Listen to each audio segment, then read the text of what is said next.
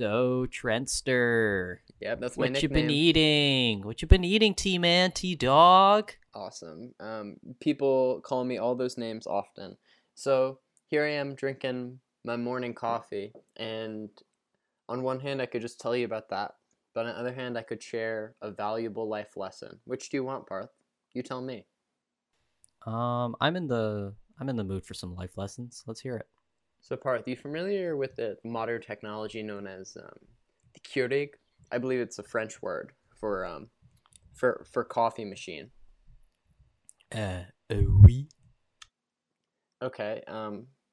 So in college, me and my roommate had one of these little mechanisms, and we had like 100 K cups, and we were like, how do we make these last the entire year? And then we thought, you can probably use these more than once. And that's when we learned that you do one cup, and then you open the machine, and then you close it again, and it thinks that you've put a new cup in there, and then you can just get a whole second cup of coffee out of it. And so I just nursed. Uh, I've been on the same K cup for the past like 3 days because it's just running water through the same coffee grounds. It's perfectly good. It gets a little bit more diluted each time, and there's definitely like a linear decrease in the amount of caffeine you're receiving. So it's regressing in its ability to give you energy. But if you're just looking for like a brown liquid, it'll continue to give you that pretty much indefinitely. Now you know that. Tell me about you. Wow, Trent, that was a really cool story. I really liked it. And that's a really cool bit where you act unimpressed by everything I do. It's not a bit. Ha ha I ha don't know ha what you're ha. talking about. I'm Trent, laughing at your I'm bit. serious. I really like every time you talk. Every time you talk, it's riveting, and I'm like enthralled. Yeah, I can feel the enthusiasm in your voice, but it's your turn to talk now. Everyone's been patiently waiting. I had nothing to eat thus far. And then I was like, oh shit, I got to do craft services, my podcast. The So podcast. I took a handful of Honey Nut Cheerios, shoved those in my mouth, and here we are. Do you want to know who are sociopaths? The people who eat regular Cheerios without the honey coating. Those people suck. I'll say it. They have no moral backbone, and clearly they have no taste for breakfast cereals. Or they're babies, like literal babies. Why? Because babies are the only people who would like tolerate such bland food. Yes. I feel the same way about normal Cheerios as I do about rice cakes. I like is a strong word in regards to rice cakes, but rice cakes are one of those snacks where it's just like I'm hungry. It rice cakes are kind of like the water of solid food where you're like this tastes like nothing. But I don't mind it, but it isn't filling or doesn't seem to have any real nutritional value. Yeah. I'm not a fan of rice cakes. They're just the most boring thing you could possibly eat. But I'm really not a huge proponent of eating dry cereal, but it seems like you feel differently. Seems like you're just tossing that shit in your mouth any chance you get. well, if you must know, when I was like 3, I had cereal with milk once, and I like threw up. Was it the milk? Um, Wait, but you really no, I like don't. milk. We've talked I about love this. milk. Yeah, we have, but I like my milk separate. And it's only because this one time that I had it when I was like 3 years old, I was like, ugh, I threw up. That means I should never have cereal with milk. Having said that, in recent times, I've ventured out a little bit. I've had some Cocoa Crisps or whatever they're called. Yeah. Or Cocoa Pebbles or whatever the fuck. One of the Um, cocoa cereals, yeah. I'm Cocoa for Cocoa Puffs. It wasn't that. Well, Cocoa Pebbles are the ones with Fred Flintstone, and Cocoa Puffs are the one with the bird that you just did a horrible impression of. So they're very different. Yeah, I mean that's exactly how it sounds. But anyways, I had those with milk, and they were pretty good. I also had Lucky Charms with milk, and they were pretty good. So maybe I'm reversing my position a little bit. But things like Apple Jacks or Fruit Loops or Honey Nut Cheerios, I would never have with milk. I have a similar relationship with peas, where I ate peas once as a little one and vomited them up, and I am staunchly opposed to revisiting Peas because I have trauma in that department. Well, now that we've unpacked our emotional baggage, let's start the show.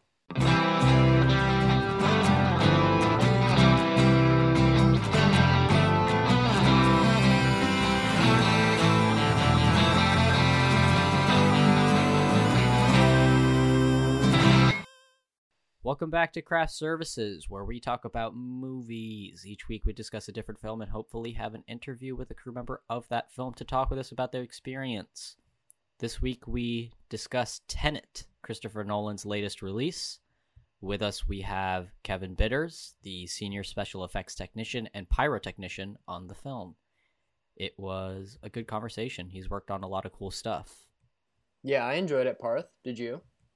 Yeah, it was a good time. He was a lot of fun, really giving, if you will. It was daytime here, but all the way over there in South Africa, it was nighttime. So we opened up the conversation like, "Hey, how's your day going?" He was like, "Hey, it's nighttime. Get it right." In exactly that tone as well. So lesson learned about time change. Going forward, for the next few months at least, our podcast is going to be operating on 3 different time zones, generally. Because I'm in one time zone. I'm in the East Coast. Trent, you are Mountain Time. Mountain Time, and generally people that we interview are either in California or in some other country. So. Yeah, last week the Chicago 7 people, they were in the Midwest time zone. I'm not sure with the book definition. That's Central. Central.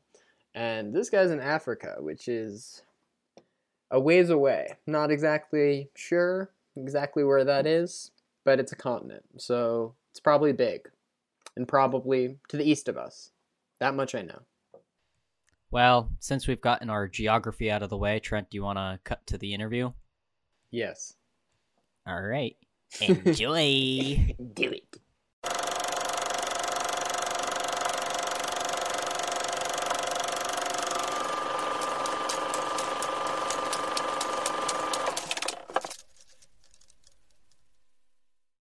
Hello, everybody, and welcome to our interview with Kevin Bitters. He's a special effects mastermind who's worked on such films as District 9, Avengers Age of Ultron, Mad Max Fury Road, Beasts of No Nation, and our film for today, Christopher Nolan's Tenet. Thank you for coming.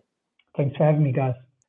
We like to start off by asking all of our guests what got you interested in working in the film industry in general and how you got into your more specialized field. So I actually only ever got into special effects. I never started in any other department. The long and the short of it is my uncle is a special effects supervisor. He owns his own special effects company, and I'd known about it for years since I grew up. He was in film, and somebody had asked me if I could come and help him at his workshop for about 6 months. It's just kind of the peak season for commercials in Cape Town. And I said yes to it, thinking I'd just fill 6 months of my time and then continue with whatever else I was doing. And I had a mechanical background, a technical background. And one thing led to the next. And over 20 years later, I'm still doing special effects. So I never really left. It was accidental, like I said, but I fell in love with what we were doing and the craziness of what we were doing and having to think on our feet and solve puzzles and things all the time. So we were wondering how you specifically got involved with Tenet and what that process was like. Okay, well, Tenet was supervised by an American supervisor, Scott Fisher, and Scott Fisher brought on a UK special effects supervisor named Andy Williams.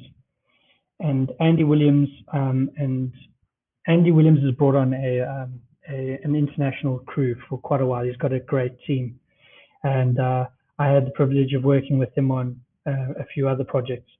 One of them was Mad Max Fury Road, and then one was Spider-Man. And he asked if a few of us would come on and help him on the project, and we obviously did.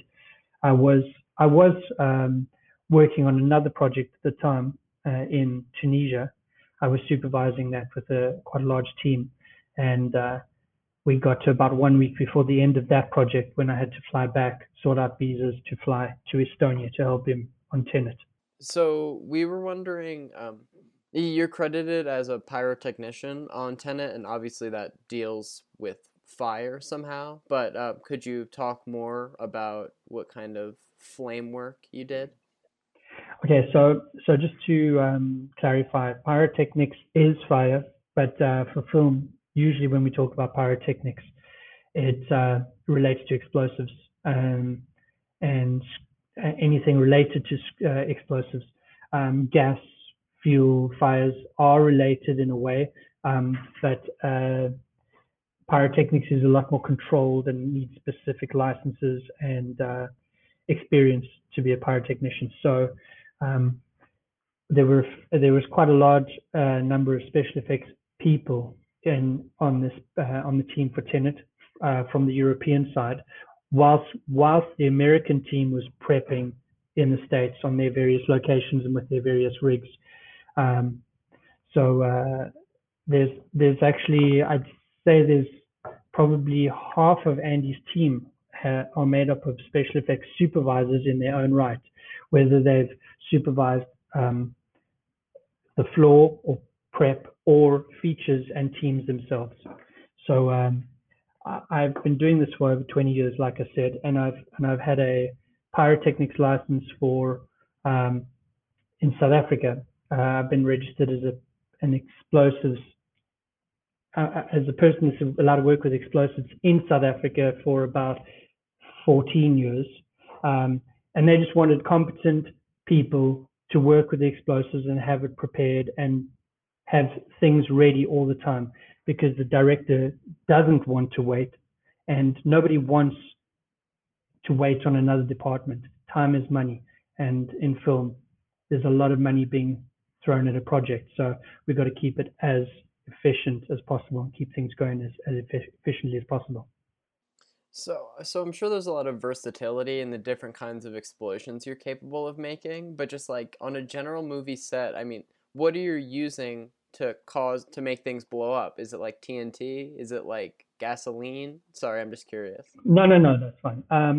So the misconception is that we're blowing things up all the time, and our role as special effects people, crew, technicians, is to simulate what the audience is expecting to see.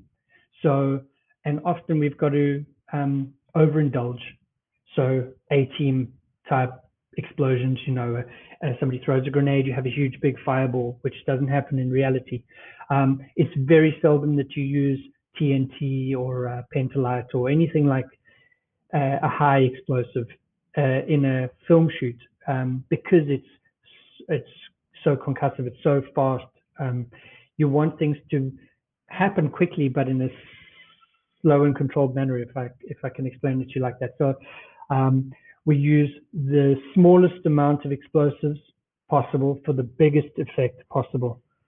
Often it comes down to using black powder because it's a lot slower.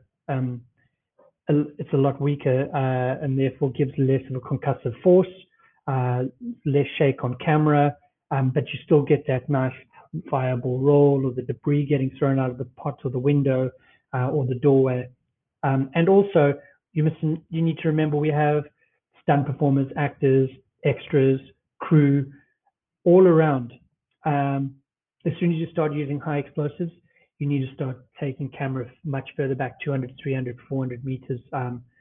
Sorry, I'm work metric. You guys work imperial. So you got to work. You got to start stepping. We're the a lot big dumb further Americans. Away. It's okay. Okay.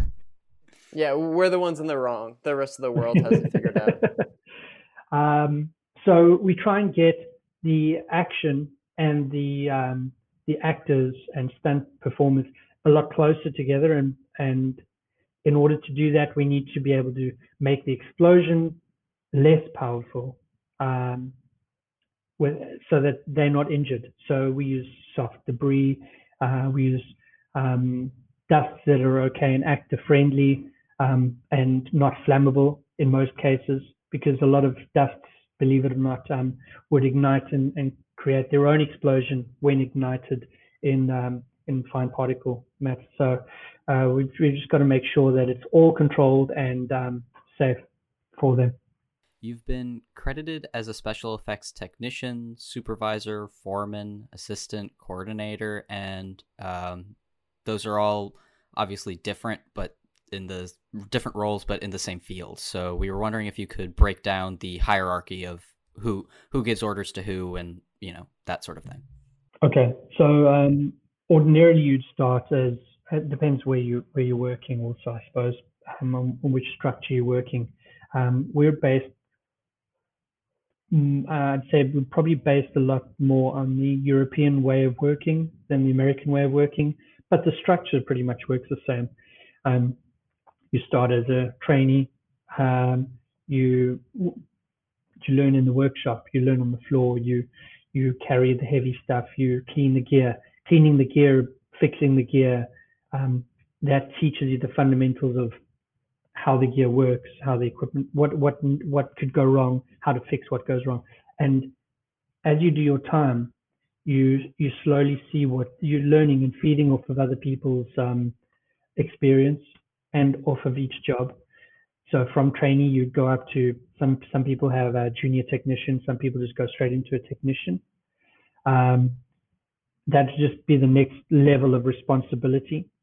And then from there, you'd start going to a technician. I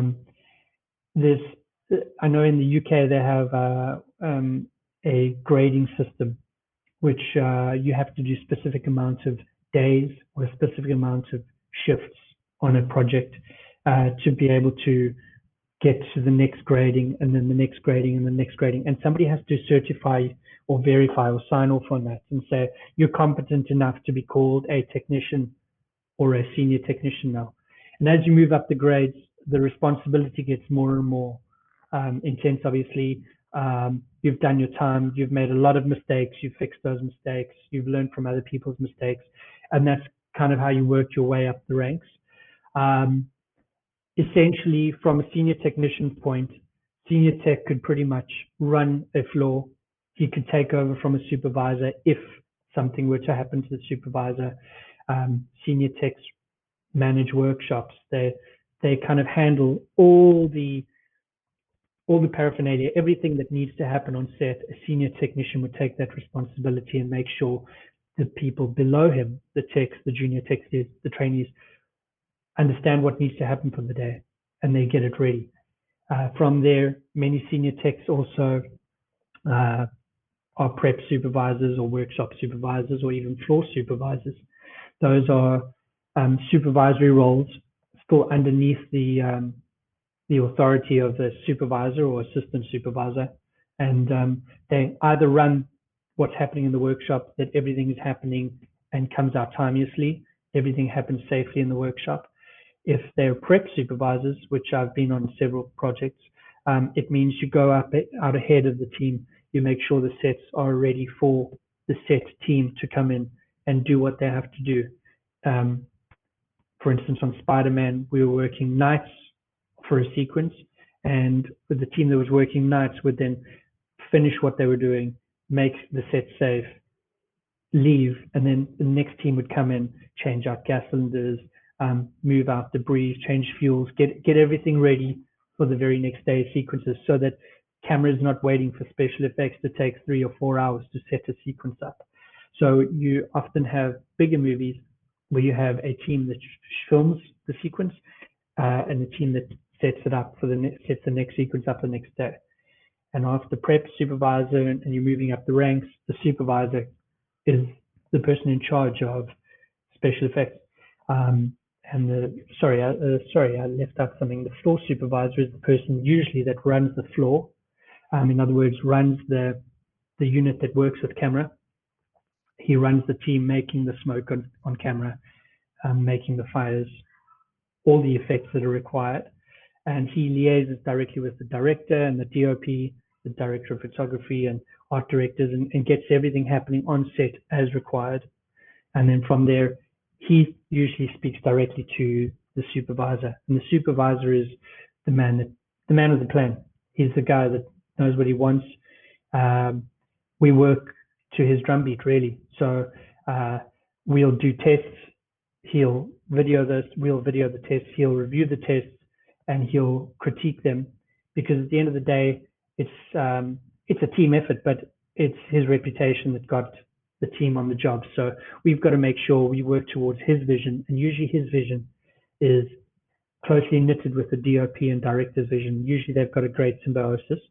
So they have all their meetings, they filter it down to us, we prep it, we show them, they tell us if they like it or not, and that's how it goes. So you just brought up your work on Spider-Man: Far From Home. Could you tell us how you got involved with that and what your role was? Okay, so again, that was the same supervisor as I worked with on Mad Max, Fury Road, and Tenet, and Andy Williams. And he just phoned me up one day. Actually, I was on holiday in Germany. I hadn't been on a holiday in a long time. And I was just about to go into a rock festival for 3 days.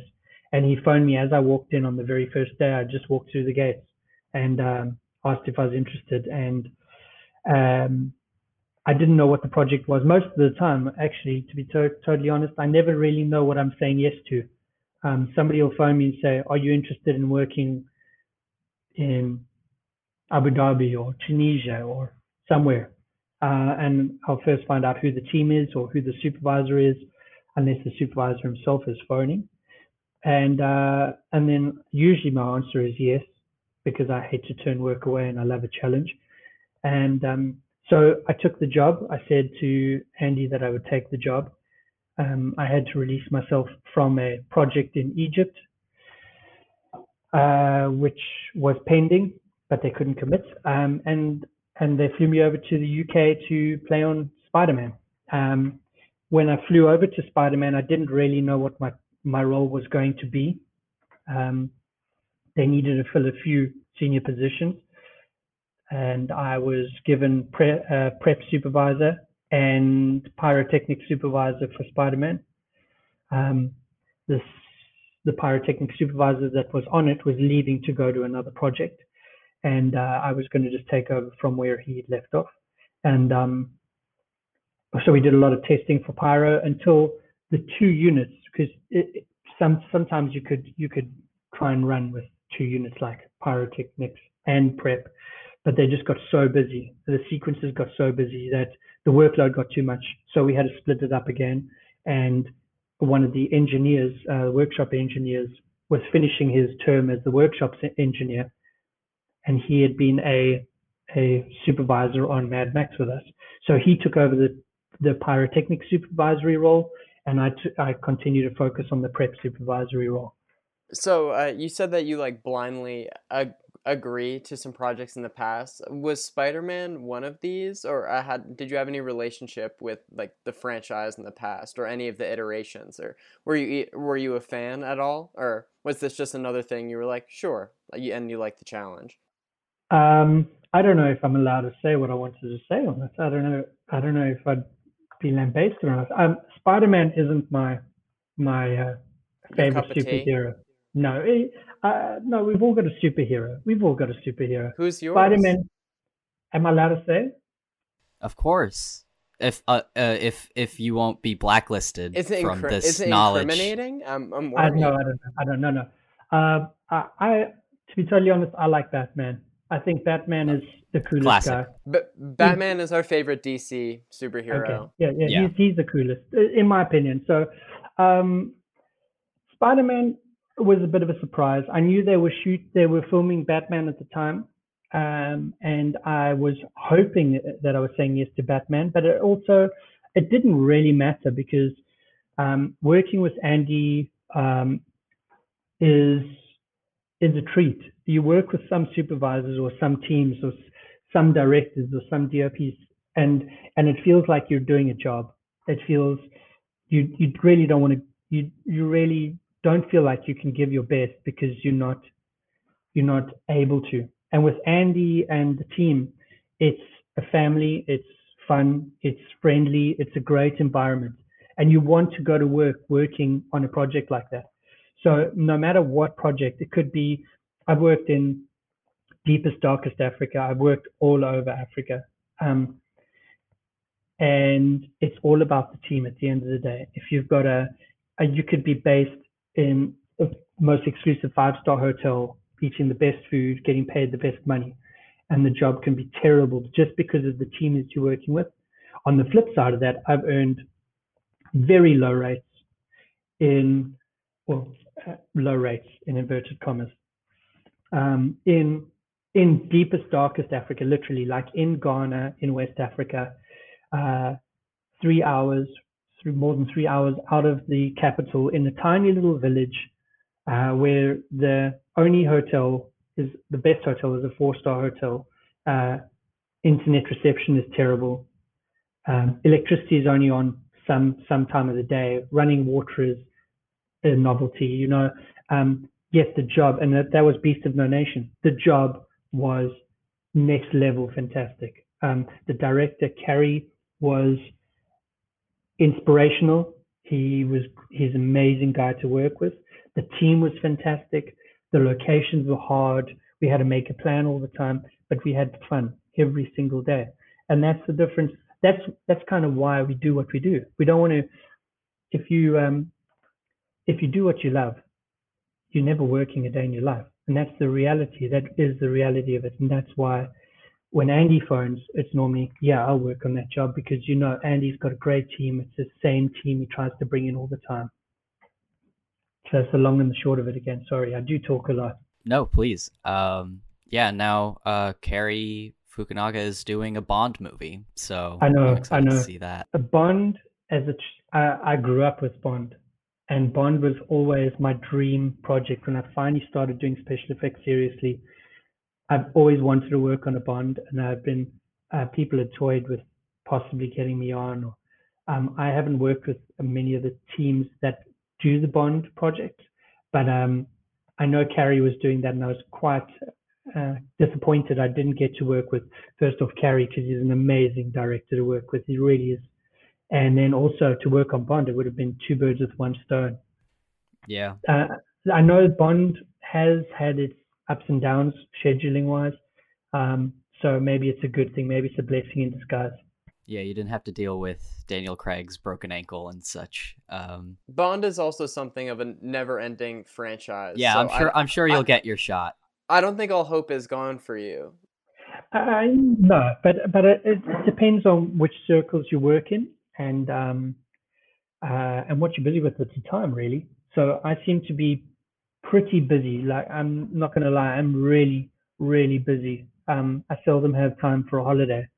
And that's no exaggeration. So, yeah, it's just about getting the right job at the right time to be able to run on to the next and the next and the next.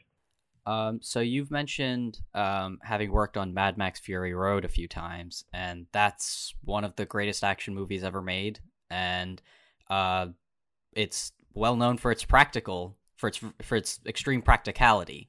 Yeah. And I assume that was a very tough but rewarding shoot. And I was hoping you could shed some light on what that experience was like. Mad Max. Man, Mad Max. like it's difficult to put that project into words. The scale of it was just next level. It was of the most epic proportions. Again, Andy was a supervisor. We had two supervisors and an assistant supervisor on that job. Andy was one of them, and he worked closely with an Australian supervisor who was also fantastic, Dan, and the two of them ran their separate parts of the movie. They kind of divided the projects up, and Andy had worked in South Africa on a few other projects. Blood Diamond was one of the last ones he'd worked on. So he phoned all of the companies, all the special effects companies in South Africa. He phoned all of the owners and he went, we need local guys. to fly up to Namibia. We need a lot of hands. And I was put in touch with Andy, and they asked about my team, and I'd put a bunch of names forwards, and a lot of the guys went up. And I think I went at the end of January. I was still finishing a few projects, and I had a company running back in South Africa, so I had to manage things in South Africa as well as work on a project in Namibia for him. And I think eventually we had about 140, I think at one point like 148, 156 special effects people at once, but they also did rotate in and rotate out. We had, when I say it was massive, it was huge. I think the last count, I think was nine trucks on set just for special effects department. We had first unit, second unit, prep unit, rigging unit. We had an overflow truck. We had a drive cell, which is what I dealt with. I dealt with the drive cells. Some people call them pods, which the stunt drivers sit in a unit which is bolted to either side of a vehicle or on the roof or on the front of the vehicle, and they steer the vehicle whilst the actors sit in the cab and look as if they're driving, and the stunt performers actually maneuver the vehicles in and around the action. I think there was 6 or 8 special effects supervisors in supervisory roles underneath the actual supervisors. Each person got to deal with their own specific department. We had a pyrotechnics unit. We had a simulated a driving simulation unit, which we called the SimTrav unit. Working with George Miller was, again, an absolute treat. I didn't have to work with him a lot. I just needed to get everything prepped so the stunt drivers could get in, climb into the drive cell, and drive the truck or drive the hero vehicle of sorts, the Nux car or whatever it was at the time. And they would tell me whether we often had 2 or 3 of each vehicle, so that first unit could shoot with one, second unit could shoot with one, and then we'd have a backup. So they'd say, okay, war rig number 1 needs a drive cell on the left-hand side. War rig number 3 needs a drive cell on the front. And we'd just get that ready. We'd make sure that we'd problem solve. We'd make sure everything was working. We'd do all of our safety checks. The stunt person would climb in, do his safety runs, check everything out, give us feedback. We'd tweak anything we needed to tweak, change the braking system for it, give a little bit more throttle, whatever the story was. Once the wheels were in motion for Mad Max, it just snowballed, and it worked so well. It was such a fluid machine. That really was incredible to work on and see so many professionals come together with one vision, no egos, just want to get something done. And it was a young boy's dream to work on. It's another level. We were wondering if there's any form of creative collaboration between special effects artists on set and how you coordinate with each other on set. Special effects crew collaborating with special effects crew, or special effects collaborating with other departments? Both. Okay. Yeah, and where do your orders come from, or what's your relationship with the higher ups of the director? Okay, so depending on the way the script works, or the production's working, or how the director and the DOP work, usually special effects gets a broad idea from the director of what he requires. If it's for the creative, he needs to work according to what the director requires and in visions. That may be from the smallest detail, which has a greater significance somewhere else down the line. Otherwise, fundamentally, we work according to what the DOP requires from us. So with the DOP, they usually have an understanding of what sort of lighting they need, what feel they need for the lighting, what the mood of the room, to get the best for the visual, for what we see. So often we work very closely with the DOP. The director of photography will tell us what levels of smoke he needs, if he needs smoke, what levels of fires he needs, and where the best position for us to put those effects would be, so that he's getting the maximum bang for his buck, in a sense.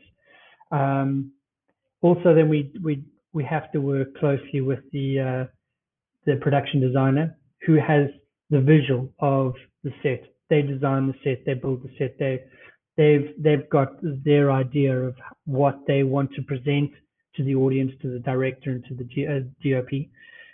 So we often have many extensive meetings with production designer, art directors, DOP, and director. That is if we're in a supervisory role. So if I was a supervisor, that's my steps. If I was a senior technician on a job, which I often am, my supervisor has all those meetings, and then he comes and he says to us, this is what we require, this is where we require it, and we'll start doing our tests accordingly. We'll show him, we'll give a visual, and things change on set on the day, obviously, but he also needs to understand what the requirements are, because he's got to communicate the effects requirements to the health and safety person. Sometimes we have our own, and he's got to do the risk assessments accordingly so we can mitigate risks on set. So he's always in the loop for all of that. So there's a lot of communication between the special effects crew in special effects, but then there's also a lot of communication with the hierarchy, that the senior techs or the floor supervisor and the director and those guys to make sure we're giving them the best of what we can.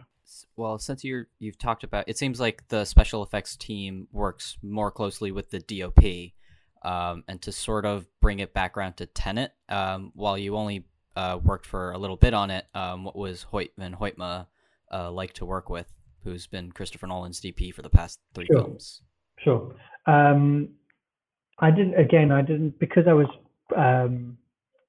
in pyrotechnics, we were doing all the preparation, getting all the prep ready, especially for the a sequence.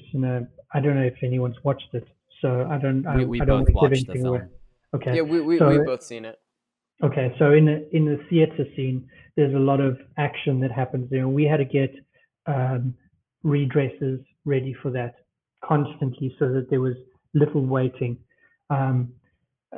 So we were just always redressing. I didn't have to deal much with Christopher Nolan or DOP. The floor supervisor deals directly with them all the time. He's pretty much tethered to their hips.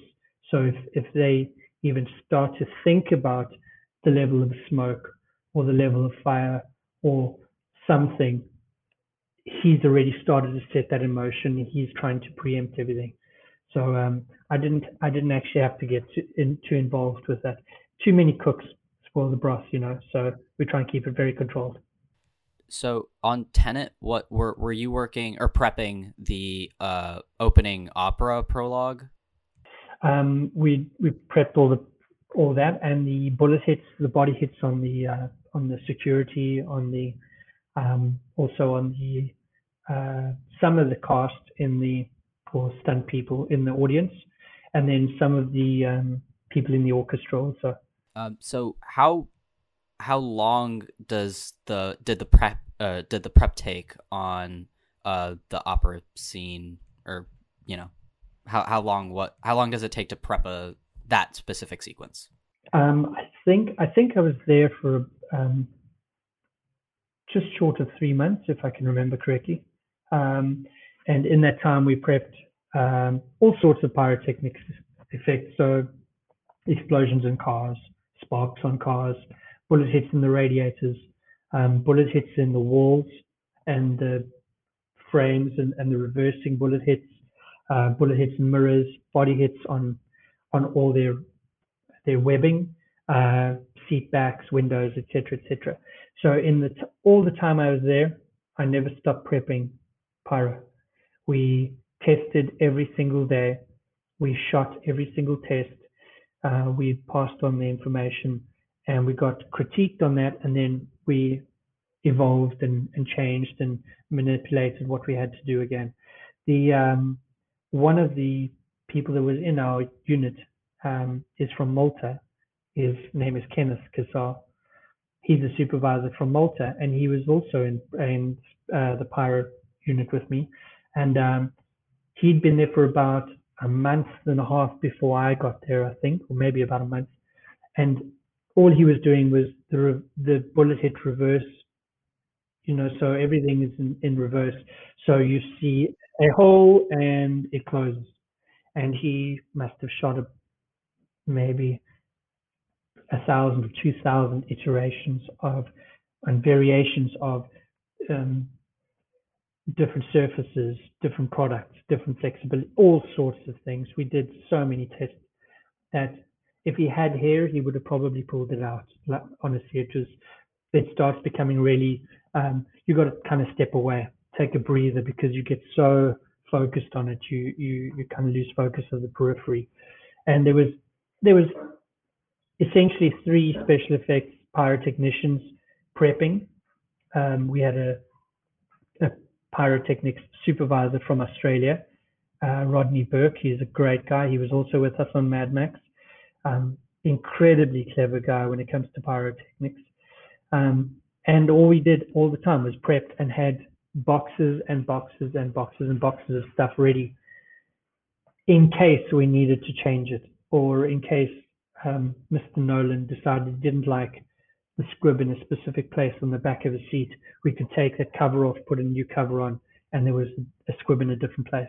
So we were 6 steps ahead all the time, yet we always felt like we were 3 steps behind.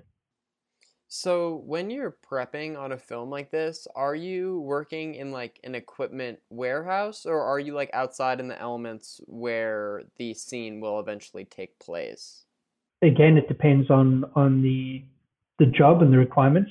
Generally, we would do all of our tests in the comfort of our workshop, do as many of the tests we can on the bench, because it's so much easier. Our tools are there, the consumables are there, the pyrotechnics is there, so we can just chop and change as we need until we get a test that we're starting to get happy with.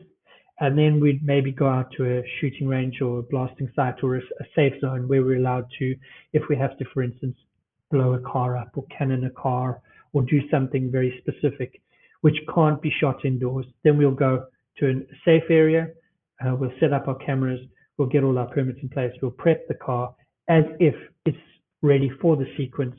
We'll film it from the same angles that we imagine the director and DOP needed to be shot from and storyboarded. And once that's done, we'll get it edited and send it off. And if we get thumbs up, we know we've done well. If we get some critique, then we go back to the drawing board, or we know just to tweak something here and there because of all of our tests.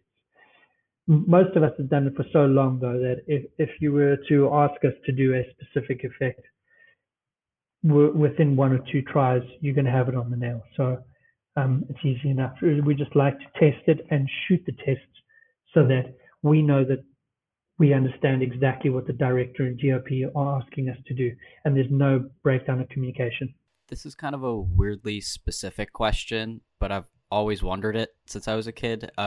When you have to do like bullet holes on a car, or like showing like the impact of guns on a car, literally what do you have to do to get that effect? I mean, I'm sure it varies depending upon what severity and whatnot, but like generally.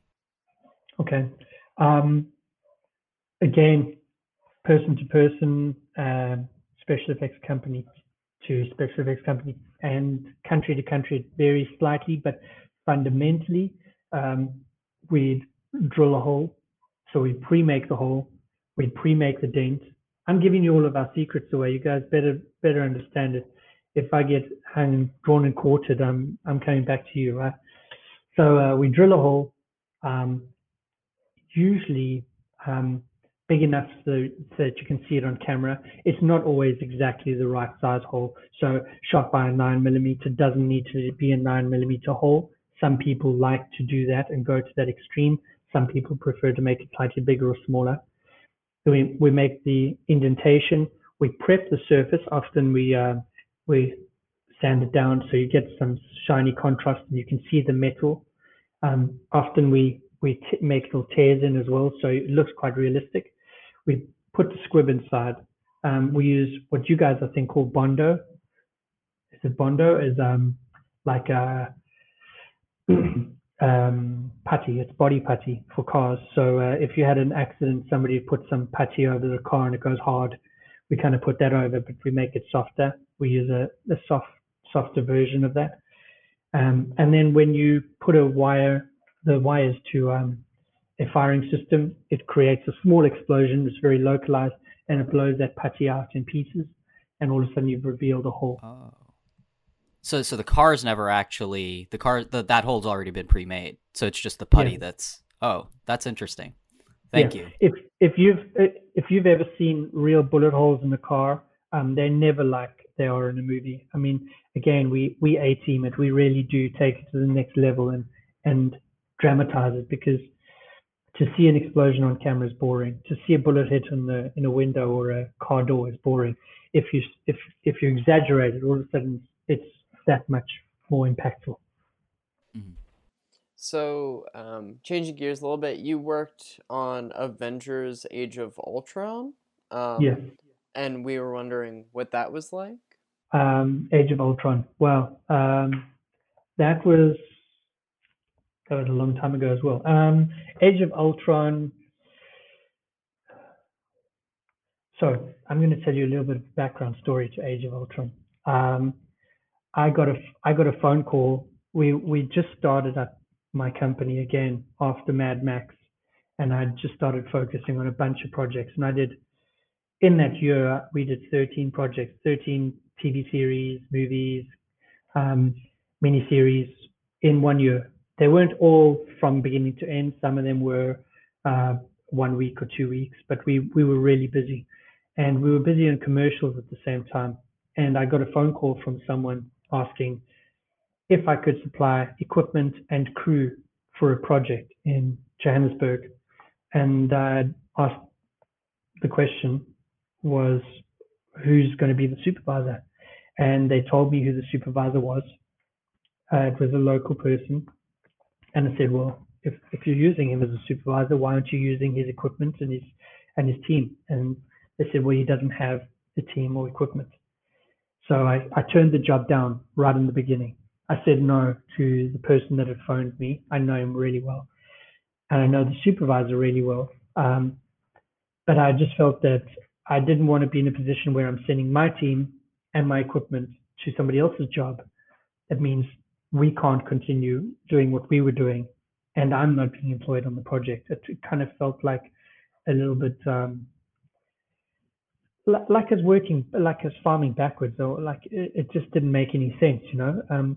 And then my other thing was, why weren't we optioned for the project in the first place if they want to use our equipment and our crew? And then ironically enough, the team that worked with me on Mad Max phoned me the same day and went, hey, have you got the call? Are you on this job? Have you taken it? And I said, I just turned them down. And they went, what are you talking about? And I went, well, they didn't option me as a supervisor, so I said no. And a few events happened back to back, ironically, and I got a phone call the very next day from the person that did the interview asking if I could come for the interview, which I did. And immediately we were selected to do the job. So I took the job on in Johannesburg as the South African supervisor to assist Paul Corwald, who was the international supervisor.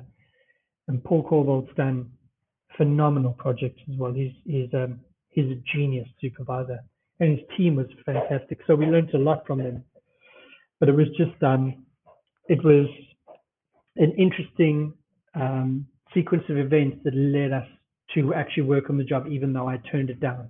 And I'm really glad we were selected eventually to work on the job, and we got to play on that because we made a lot of connections. My team's eyes were open to a lot of new things and how international projects really work, because I'd I'd worked on international projects, but they hadn't.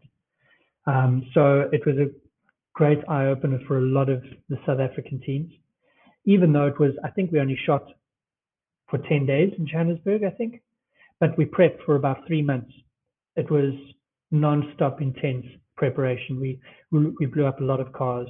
We broke a lot of cars and trucks.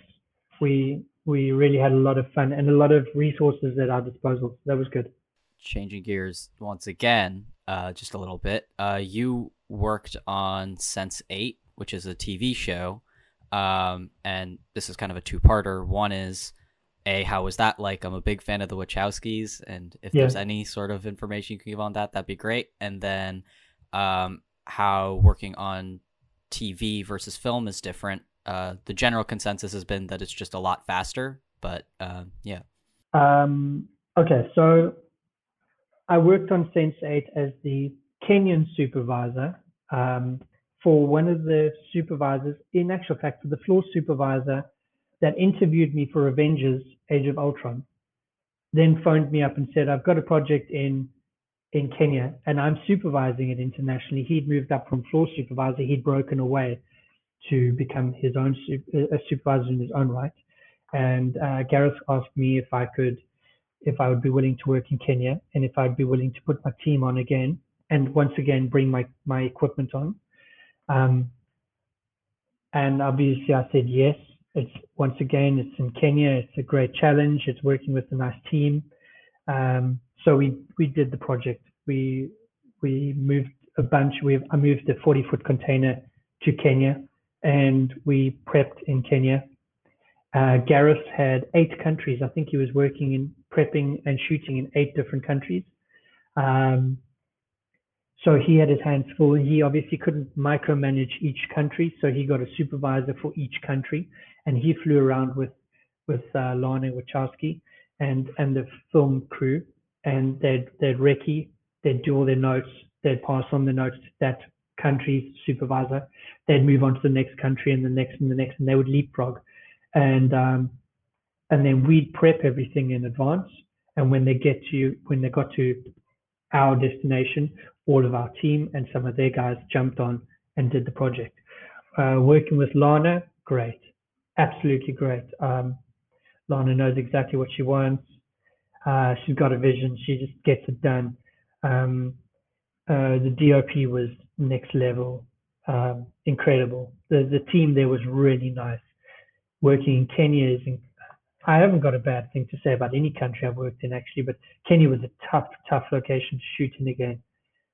I keep on saying Africa's not for sissies. Working in Kenya was really tough, but with the challenges comes so much gratification, so much satisfaction. So after we've completed the job, you can just sigh of relief and go like, we've really done this.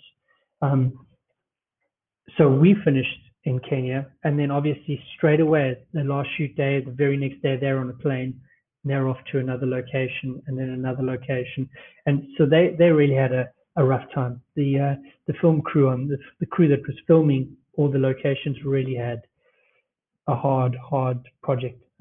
But they structured it so that Lana would shoot some of the episodes, and then another director would come in and shoot their episodes, and they'd kind of roll it like that.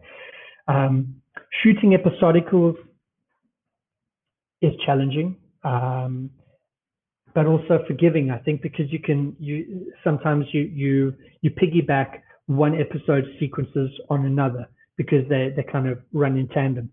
So you're often jumping between directors, DOPs, different teams, but the schedule is a lot tighter usually on a TV series than on a feature film. So, you worked on Fast and Furious 9, and we are big fans of the franchise, and is there anything you could tell us about that experience? Fast and Furious, so I left Tenet for Fast and Furious. Again, they were shooting several locations, and I'd originally been offered to work in Thailand as the prep supervisor in Thailand, and I said no. because we were working in Tunisia, and once I'd been in Tunisia for almost 6 months, and I just wanted a holiday. So I said no to Fast and Furious. And then I got a phone call for Tenet with Andy, and I said yes, not because it was a Christopher Nolan job or because I knew what I was working on, but because it was Andy. And eventually, the supervisor from Fast and Furious, I'd worked with some of his team, they phoned repeatedly and said they needed help, and would I be interested in working in Georgia, the country Georgia, not the place in America. And I eventually said yes to it, and flew over to Georgia. And from the day I landed in Georgia till the day I left Georgia, or till the day we finished shooting, we pretty much didn't stop. I was there for I think 3 months or just over 3 months, and I worked very nearly every single day. I think I had between 3 and 6 days off in 3 months. It was a very, very, very busy schedule with huge requirements. The stress on that was incredible, like really. So I was prep supervisor and workshop supervisor, and we had to really create the impossible, and we were doing all this second gen stuff, all the action stuff. So it was extreme and complicated rigs with very little time frame to build it. And Georgia isn't as advanced in certain aspects as others, like trying to find welders and suppliers and machinery suppliers and just consumable suppliers was quite often taxing, quite often really difficult to find any of that. So it really took every ounce of strength to keep on track and on schedule on that project. And we had the supervisor for that project would fly into Georgia quite often, come have all of his meetings, do all the large sequences, then fly back to the UK that for the weekend, prep over the weekend, get ready for Monday to Thursday in the UK, then quickly fly back to Georgia again and catch up on what we had to do there. So he was the supervisor on that job was also run off his feet. The schedule was insane. The expectations were high, but we didn't miss one single rig or gag that was required from us, which was really great. Well, that's great. I think I'll move on to what'll be our final question. And we started this podcast in quarantine, and we've asked every one of our guests how they've been handling it. And film production has started to come back, so we were just wondering what have you been up to? So I was busy on a project just before lockdown, and that was a project that they're busy wrapping it up now. I was shooting in France and then Ireland. We started with Ireland's prep, and then I had to leave. At the same time, I had a team working on a project in South Africa, a South African movie. And when I got back, I just made sure everything was still running as it should. And then we went into a full lockdown in South Africa also. So our film stopped also. So that also went into a hiatus. But after we started easing our lockdown a little, our project started up again, and we got to finish our project. So I at least got to play a little bit where other people had still been sitting at home waiting for work to come in because all the big studios had put their jobs on hold because of the risks and implications. It's been taxing for I think for everyone in the film industry. We're busybodies. We're creatives. We want to be busy. Our job is not a 9 to 5 job. It's not a Monday to Friday job. It's a 24-hour, 7-day a week, 365 days a year. So we want to be busy, and it's our passion. So if we're not doing that and we're not creating, if I'm not blowing something up or breaking something or creating something or designing something, I get a little bit anxious. And I think that's the case for most people in the film industry. So I kept myself busy with some applications and some um, trying to do some accreditations and just up the ante in the film industry and special effects. And I did a lot of baking and cooking and listened to a lot of music. Rode my motorbikes when I could. So yeah, it was really hard though. It being in lockdown for everyone, I think, was a complete change of pace. But I think it was a welcome change of pace for a lot of people in the film industry because we live such busy lives. We kind of live past one another. So in 3 years, 3.5 years, I think I'd maybe spent 3-4 months in South Africa out of 3.5 years. So it was a good way for me to get to see my family again. My mom said this has been the best year for her ever because she's finally seen her kids. Her two kids are never around because we live really busy lives. So she was super happy to hear about that.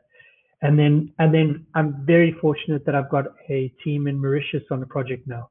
I was supposed to be there, but I've got a few other projects pending. So I've got a team in Mauritius. They flew over to Mauritius, and because Mauritius didn't have any COVID cases, the team went straight into a designated hotel.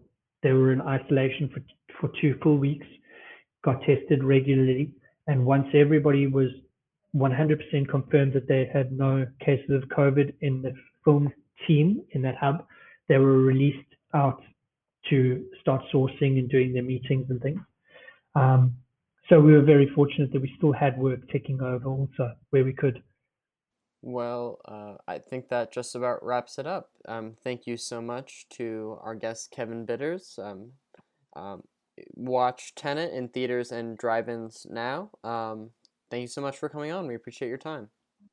Thanks for the time, guys, and good luck with the rest of your podcast. Thank you.